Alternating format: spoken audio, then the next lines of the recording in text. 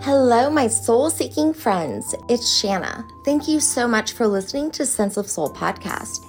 Enlightening conversations with like-minded souls from around the world, sharing their journey of finding their light within, turning pain into purpose, and awakening to their true sense of soul. If you like what you hear, show me some love and rate, like, and subscribe. And consider becoming a Sense of Soul Patreon member, where you will get ad-free episodes, monthly circles, and much more. Now go grab your coffee, open your mind, heart, and soul. It's time to awaken.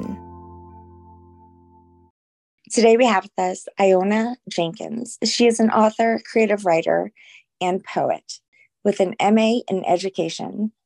Along Iona's journey, she has been a hypnotherapist and counselor, achieving many accreditations and professional diplomas. And she even taught French. And since her journey has led her to a land more relaxed, a creative life, her long-held dream of sharing vision of beauty, harmony, and peace. After meditating with Tibetan Buddhists in London, then studying mindfulness, Iona found herself a spiritual home with the Order of the Bards, Ovates, and Druids. She is also a companion of Chalice Well, supporting the trust ethos of many paths, one source. She's joining us today to tell us about her beautiful poetic book, To Sing with Bards and Angels, an invitation to travel through landscapes invoked by beautiful language into heart of nature and imagination. And she likes labyrinths, and I can't wait to hear all about that. So welcome, Iona. Hi. Hi. How you doing?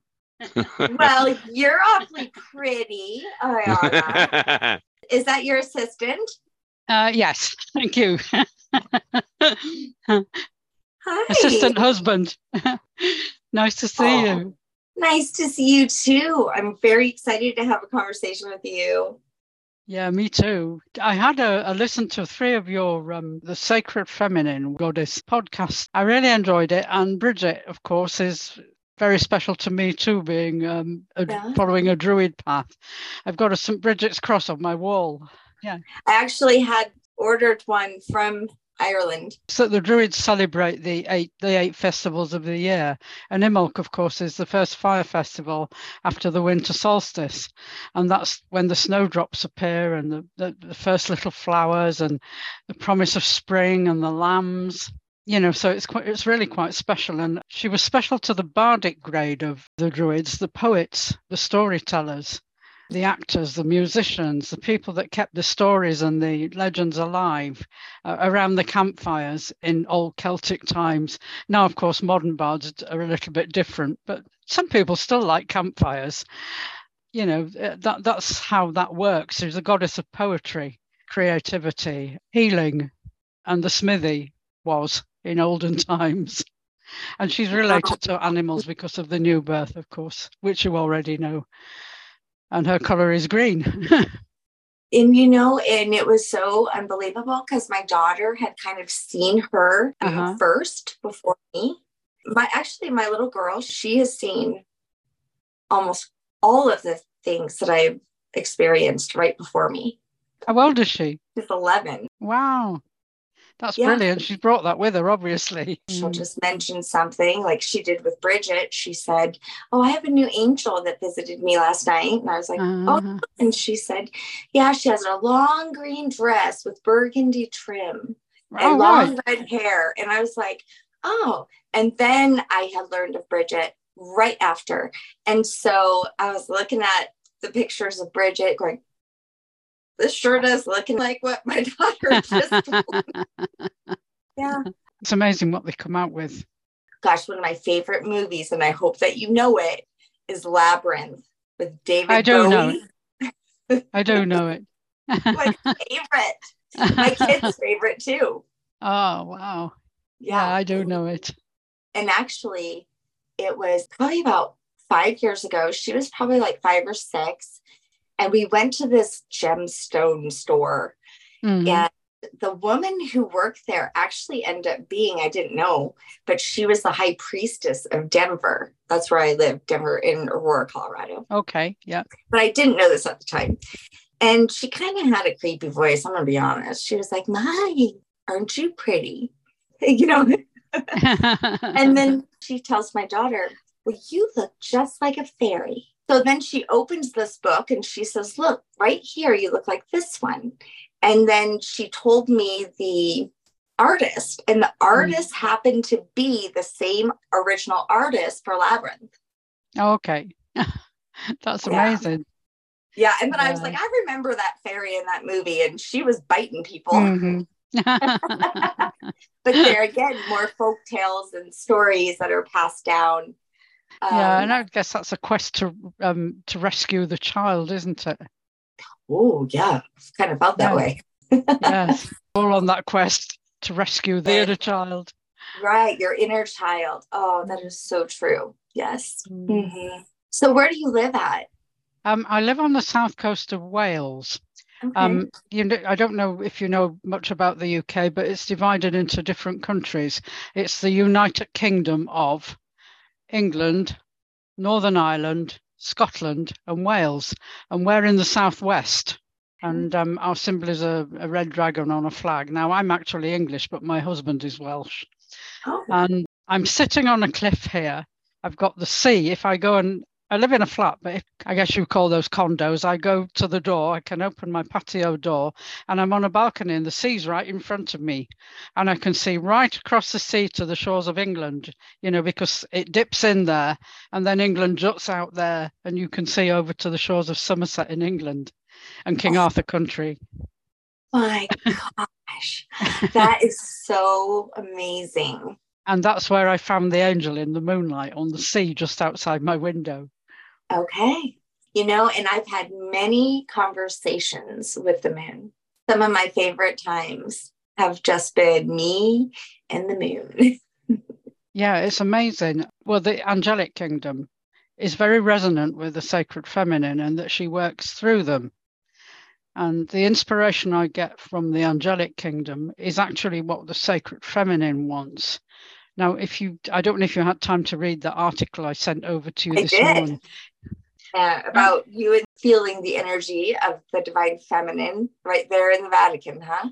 I found it in the brushstrokes of Michelangelo. And actually, he was named after the Archangel Michael. So there's something in that, really, I think. Yeah. And then a sacred well in Cisterna di Latina, which is 40 minutes by train outside Rome, going south towards Naples. And just sitting outside, there is a sacred well there by the church, but sitting outside, the whole thing seemed to come together, the ancient bards, the poetry. That I've been writing poetry for a long time, but I didn't do anything with it until we moved to Wales. And then when I started to follow a druid path, I really started to think about putting it out. And that's when I started to have some success with poems in magazines. So I thought, well, I'll write a creative book. I'll be a real bard. Now, I'm not going to go and sit around a campfire. What I'm going to do is write in a creative flow, so that I write my descriptive prose as always, but it comes as a flow, and it takes in my travels, which is what you've been doing, is following your travels. Follow my travels through my life. But my life is 73 years long, so it goes back a long way. So I couldn't write it all, but I just wrote in the flow. Whatever came up, I thought I'll write. And then I had instructions from the angel on the full moon through the moon goddess. It all seemed to be coming together. Since I've been doing this podcasting and writing articles, I've come across a lot of women who are actually strong in the soul, who are actually working with those new age energies. And it's really brilliant because I've found a lot of other women doing that. Yeah, I would say so.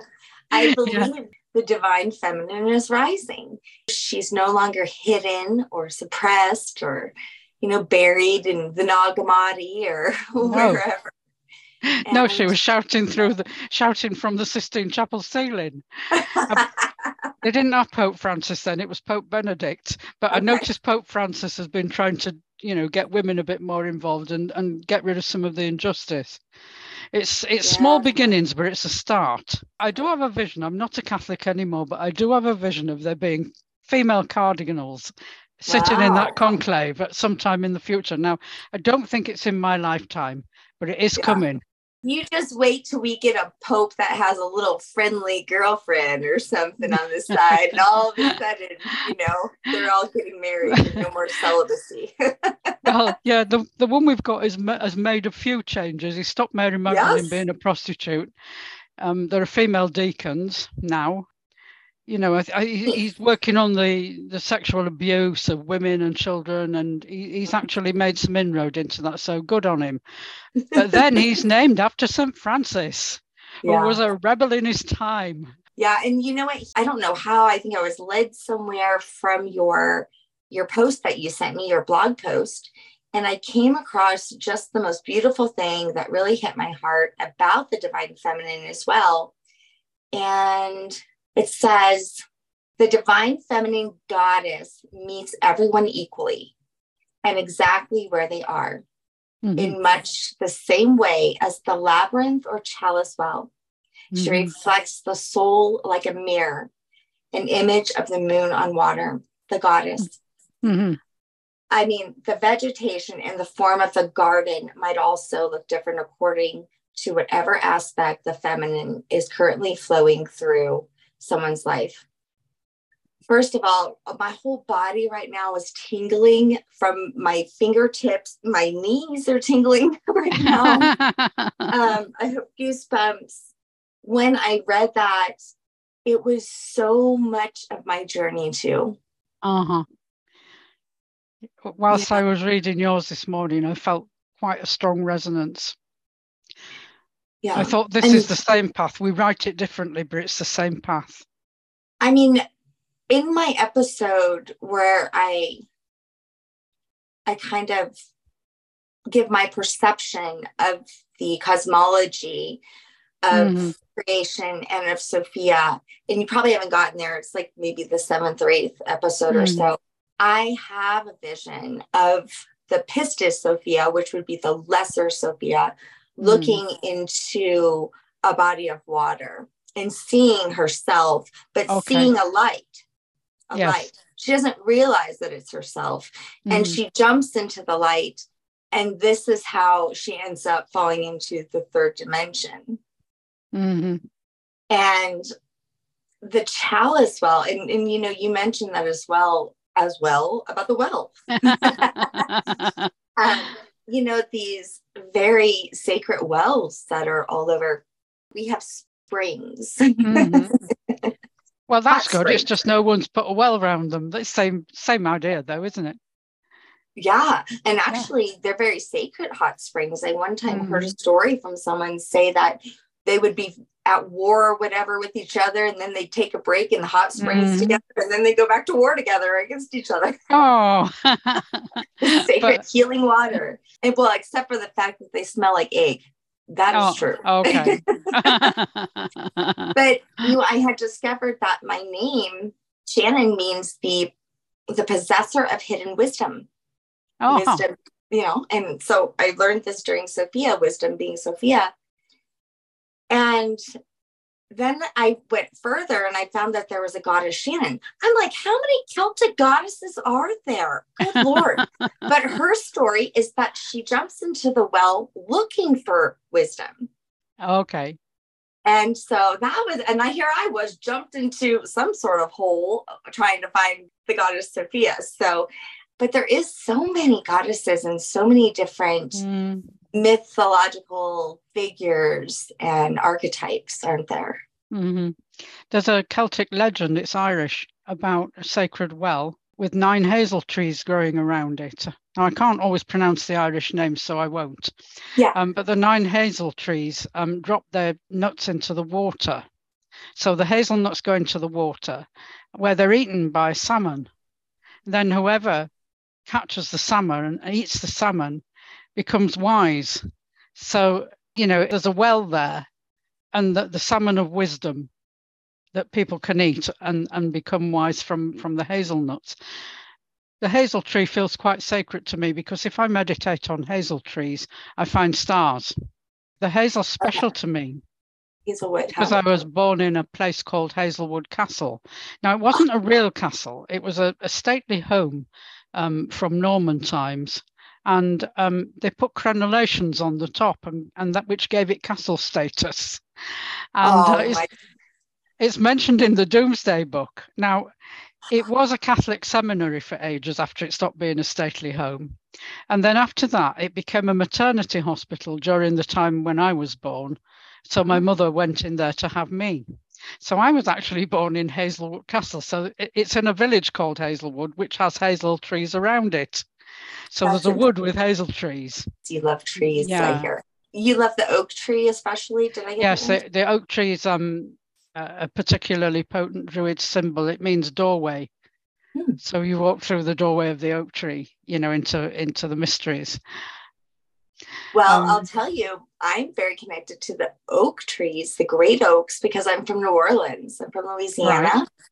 Right. And if you've seen them, they're crazy, amazing.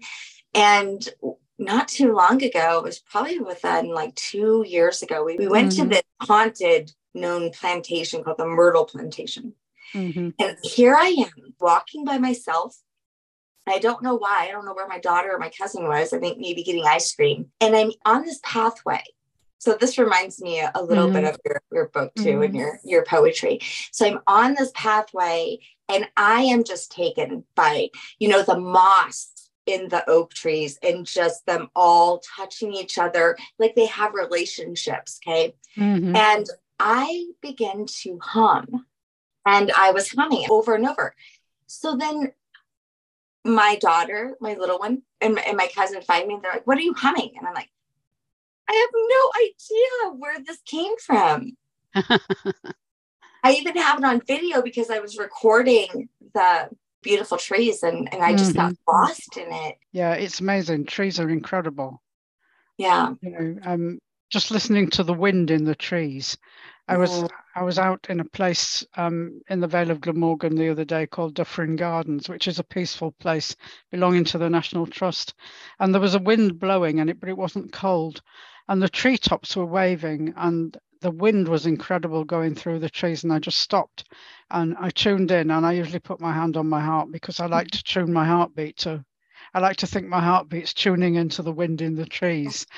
And then the flowers, the daffodils, were also like they were rippling, in the wind.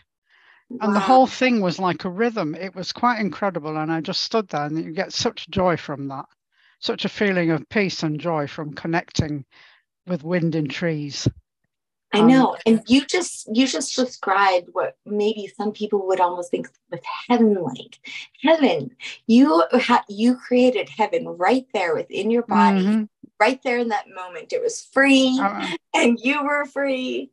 Absolutely. It's amazing the peace that comes from that.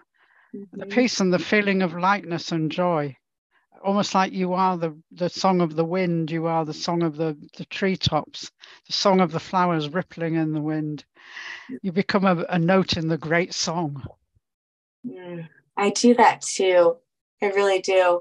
And, I can think of this one particular time. It was really windy. And there was like this, it was just like almost the sound of a flute because of the way that it was whistling. It had a deep whistle, and literally I could almost hear like music and like a beat, and then I kind of got freaked out. Yeah. Well, it's very personal, isn't it? I liken it to a harp because the strings ripple and the wind ripples through the trees, and it ripples on the water outside my window, and it ripples in the flowers. It's like waves, and water is very soulful anyway. I did almost an entire episode in my mini-series about the lyre.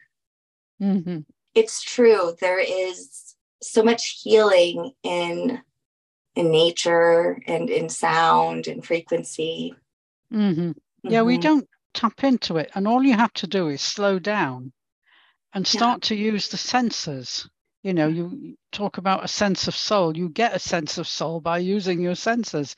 And people they just rush from one place to another, loads of chatter going on in the mind. And if you just stop talking, stop doing, just stand there and see and hear and feel, You can feel the season changing under your feet. You can hear the spring in the birds' voices. You know, it's just so incredible. I was talking to someone the other day whose grandchild said, Grandma, the birds are talking to me. Mm-hmm. You know, how many people hear the birds talking nowadays? You don't have to be a child, do you? Nope, I talk to birds. I'm going to admit it. You don't have to be a child to hear that. But you know what? You also hear poetry. It becomes poetic because it's that beautiful. It's like a romance. And so you do become like Shakespeare in those moments. That's my language of angels. That, you know, it comes in, and I call it in Druidry, we call it the Awen, the stream, the flowing stream. That's the Holy Spirit of the Druids, that you can sing it. And it kind of flows in. And if you belong to something else, you could call it a language of angels. There are different ways of, some people just call it Holy Spirit, but it flows in. And it flows like water. And it kind of flows through my pen. I only put it on my computer later. I like to let it flow through my pen and my hand. Yeah. I know, like for myself, I feel like I can't stop either. Once I get started, I got to finish it. I'm just like, kids are late for school. There's no dinner done until I'm done. I know. And even if it gets you up in the middle of the night, sometimes it will get you up before sunrise so you can watch it happen. For myself, it comes in waves. And it probably is because when I have the space, when I've allowed the space for me just to be, and usually it is outside with the birds, with the trees, with the sun, with the moon. Yeah, for me, it's nearly always outside. I mean, it can come in the house, and if I open the door, it's stronger than if the door is closed. But outside, that day I'd been in the Vatican, and I went back to Cisterna di Latina, and I sat outside. It was like the well and the brushstrokes of Michelangelo came together, and I wrote a poem called The Language of Angels. Is it very long? Could you read it? I can read it if you like. Yes, it's in chapter 2. It begins chapter 2 because all my chapters start with a poem. So, there is peace in dove-grey mountains, and in this rich red Roman earth, as late October sunshine wraps my skin in its subtle scent of ripened lemons, the leaves turn slow from green to gold. I see my inspiration like a lighted lamp, and then my mind becoming still at last is more than just a little glad to be here in Italy. Such a warm, embracing place where my own creative truth outruns the waves of restless, racing thoughts, and the sound of my heart's voice rises, speaking soft in the language of angels. Very lovely. I had a perfect vision of you with your blog post because it gave me the background of that poem. Okay. Lovely. Yeah. You know, I want to ask you, because this has happened for me throughout the years. Sometimes what I write, it doesn't sound like me. It sounds like somebody totally different. And actually one of them, and it was during the time of me discovering Bridget, which I don't think I added this to my miniseries, but I kept ending whatever this poem was. It probably is still here in my notes. I kept ending it with "so mote it be," and I'm like, I don't talk like that. So mote it be. That might be Wiccan. I'm not sure. That could come from quite a few places. Right. So, have you experienced that? All the time, I write things and I think, well, where did I get that from? How did I write that? You know, and then you test it out and it works out. You know, it's like something's come through me, and the language sounds a little old-fashioned. It's not hip language, you know, but I didn't write like this when I was younger, this kind of lyrical prose that I write in now. It just happens. It's become my voice. But some of the things I write down, I'm quite surprised at. And I think, well, you know, I'm not sure I knew that. Did a higher part of me know it? But, you know, I'm talking to an angel. I say I'm talking to an angel. Am I channeling an angel? That's what people call it, channeling. Am I channeling lots of other people? Am I channeling a tree when I get ideas from leaning on one? What is it? It's the connection, that everything speaks in the language of angels. Right. And I think, sometimes you didn't know that and you were being told it to write down. That makes you a messenger. Mm-hmm. Yeah, sometimes I'd look back or I'd share with my best friend.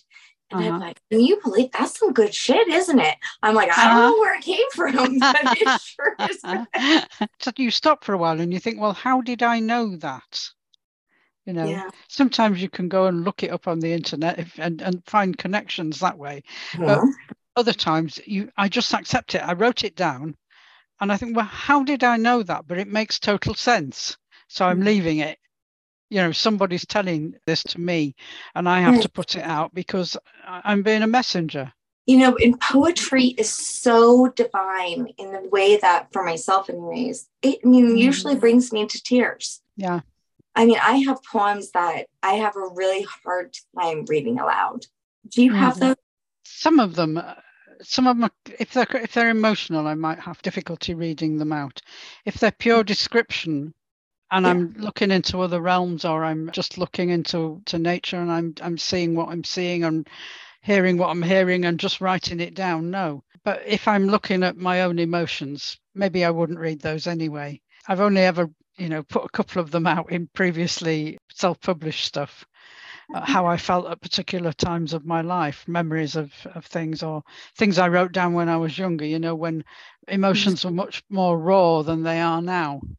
Were you a writer when you were little? Yeah, well, I did write stories when I was little. And my background wasn't conducive to female education. My father was a coal miner and my mother cleaned in a school. And basically, back in that time, an intelligent girl would go and be a teacher, a nurse, or a private secretary, which I suppose is called a PA now. And so you didn't have if you came from that kind of working class background, there wasn't a vast possibility at that time for a girl. It was different for boys. Things were more difficult, and I did used to write a lot down because I used to come top of my class in junior school all the time, but it wasn't as important as if a boy had done it. Do you see what I mean? Yeah. Helena Petrovna Blavatsky, the great mystic. She's not necessarily a poet, but for her time, late 1800s, I don't know if you know, but for the longest time, she just went by HPD, because, she should have been a he. Yes. Well, things were being stabilized after the war, after the Second World War, things went into this women cook dinners and make gravy and men go out to work sort of time in history. When in my first marriage, I think my first husband was musical, and he wrote and he painted, and I think I was a muse. And after the marriage broke up, I became a poet. You know what? I was going to ask you, did I hear that you were a teacher of French? I taught French. Yeah. Okay, so this is hilarious. When I went really deep into my ancestry, and I had found that I could find a lot of information about the French Creole people through music and through poems. Yeah. So there was a book called the Les Sennels. So they have an English version, but for some reason I end up getting the French version. I know what you mean, because I used to teach literature at A level, and I'd read it in French and then I'd read it in English, and I'd have to I'd always worked in the French version because it just didn't, sometimes it just didn't sound right. I remember the end of one, where it's a Jean-Paul Sartre, where the guy runs out, he's going to be shot, and he goes, non récupérable. And yet in the English version, that says, not worth salvaging. Now, that doesn't work at all. And I used to think, no, that's terrible. French, it's beautiful in French. But in French, it was so dramatic. Yeah, it's dramatic. It's incredible. Yeah, oh my gosh. So do it. What was interesting, though, not even kidding, Ayana, I could read French during my journey. Wow. I don't know why. I've never learned French, but I could read it. So, stuff like that again, there's just something divine about language, about words, about history. And I think it's the energy behind it, right? It's the magic behind the words. It is.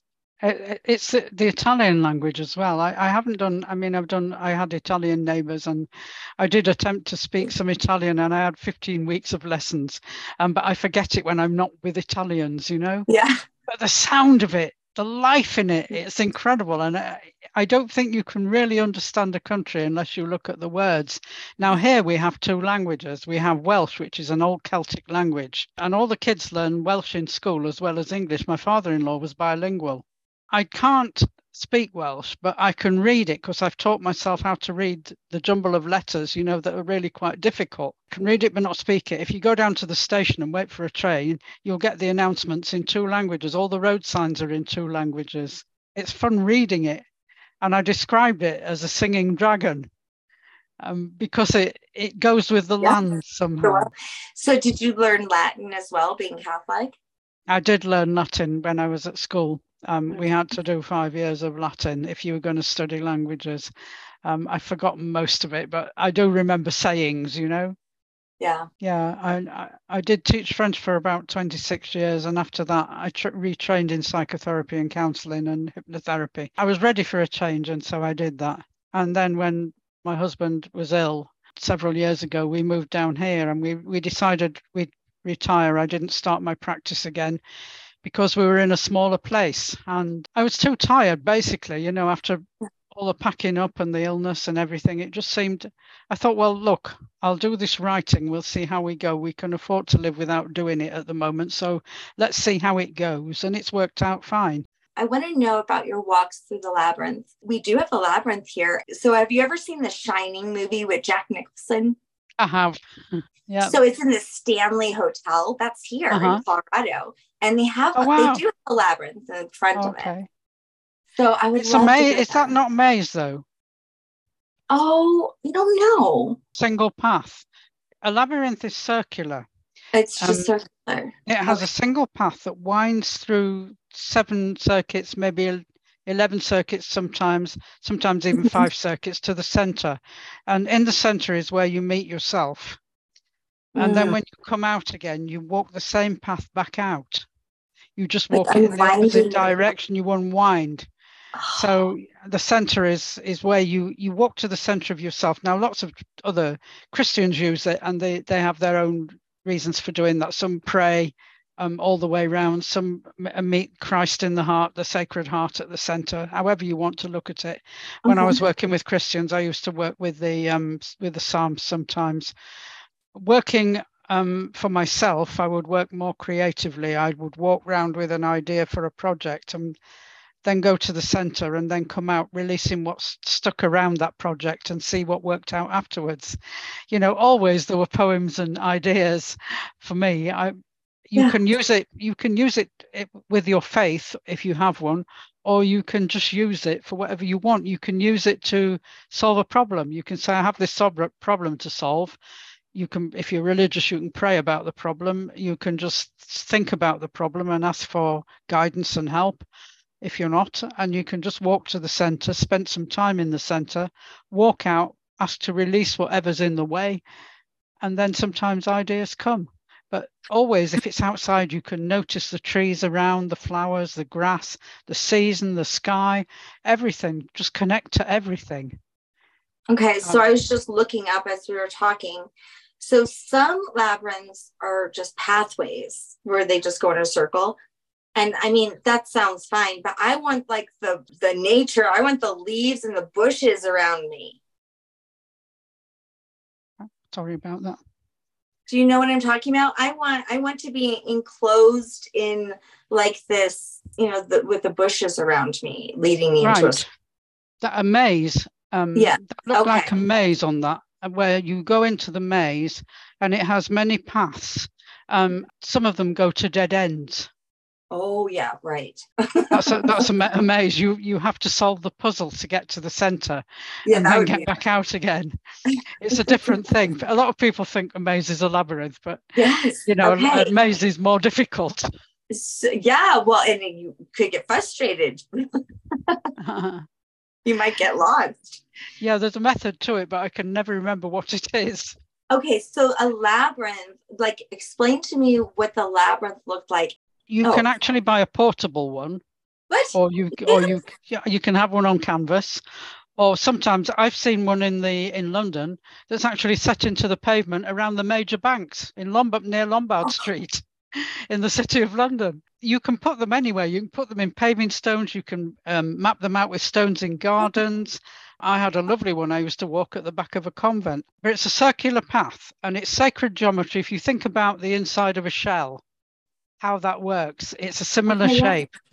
You can have 3 circuits, 5 circuits, 7 circuits, 11 circuits if you want a really big one. And then that's the traditional labyrinth, and nobody's quite sure what they were for, but the different people have taken them over as time's gone on. They've become popular again. And then there's the medieval one, which you find in the cathedral in Chartres. Ooh. Which is like a pilgrimage to the centre. It has a rose at the centre. Well, is that in France? It's in France, in Chartres. It's just south of Paris. It's like a 6-petaled rose. And you can walk to the centre of that, like you'll find in the New Jerusalem. You know, you will go to the centre of that. And it's more like a snake. It snakes in on itself. And that's an 11-circuit labyrinth. Have you been there? I haven't. I keep meaning to go, and I will go at some point. Yes. Yeah, I'm sure that's going to be fabulous because it's so old, you know. It put there in medieval times. We have one here in Colorado, and it says hidden away near Colorado's oldest church is a giant prayer labyrinth. Right, that's it. Want to go? Yes. Probably hours away. Yeah. Yeah, if it says it's a labyrinth, not a maze. It's ginormous. Wow, that's going to take you a long time to walk it, but maybe you can work a lot of stuff out on that, you know? I don't know. Maybe I'll send you a picture. What's very interesting about this is about a year ago, I had a dream and I created this, exactly what I'm looking at. And I didn't know what it was. Until right now. So I love it because I'm constantly figuring out stuff over. But it literally says that it was Our Lady of Guadalupe labyrinth. And it's built to embody the mysteries of the Rosary of the Catholic faith. Okay. It says, and is billed as being not only a sanctuary, but a shrine, a special place for meditation and invitation to prayer and deepening one's faith.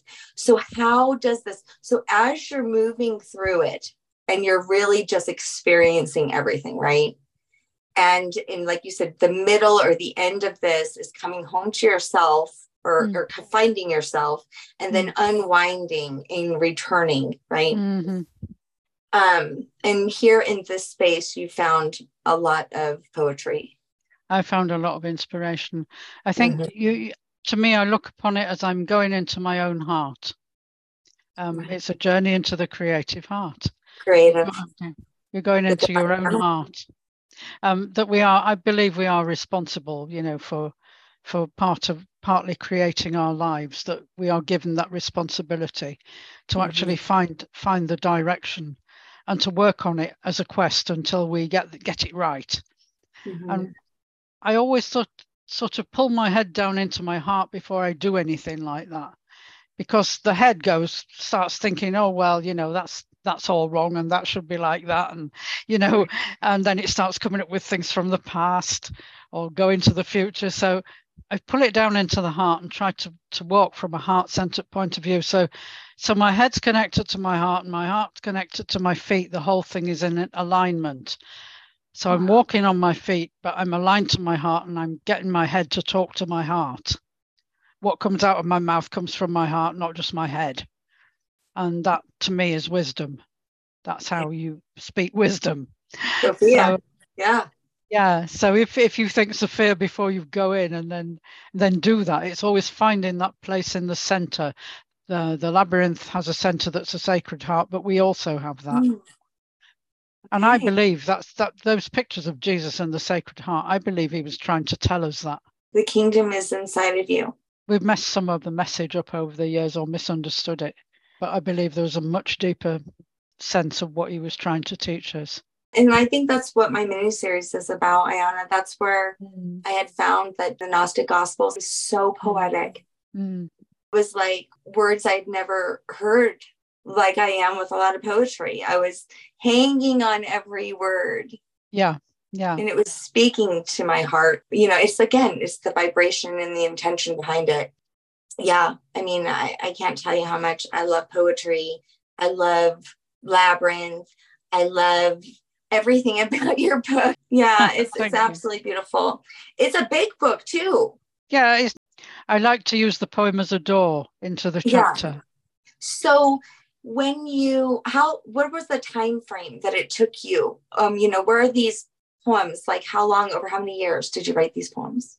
I wrote these poems are mostly written recently, but there are a few from 10 years ago and some even before. I've kept poems for years and I've put them together gradually. Some of them are quite recent and others are a few years ago. The Language of Angels I wrote in Italy about 10 years ago, but it wasn't until I started looking at the full moon on the water here when we moved here. We moved to a smaller flat first and then we moved here. After my husband started to get a little bit better, and the moon on the water is where the angels started. The full moon for me is the most creative, and it's like I thought, well, what happens then? I've got an angel in here in my forehead, and I've got an angel outside. It's like the two things: am I creating it, or is it creating me? It's what came first, the chicken or the egg, really. And I'll ask questions, so I write a question. And then suddenly the answer drops into my head. I'm not hearing a voice. I'm just getting an answer. My mind produces an answer. And sometimes I don't know where that came from and I didn't know it. I'm just the pen. So I write the conversation and at the end of that, I've got a full conversation. And I've put 5 of those in there and I've written quite a few more since I wrote the book. Do you have a favorite? I quite like the first one. Yeah. Because that was the beginning. I liked all the angel conversations, but the first one was the beginning. And I like the last one where I actually found the name of the angel after I'd been doing the Garden at the Heart of the Universe meditation. Yes, I love how it always fits together. Well, we're all wired differently, aren't we? So we all receive in different ways.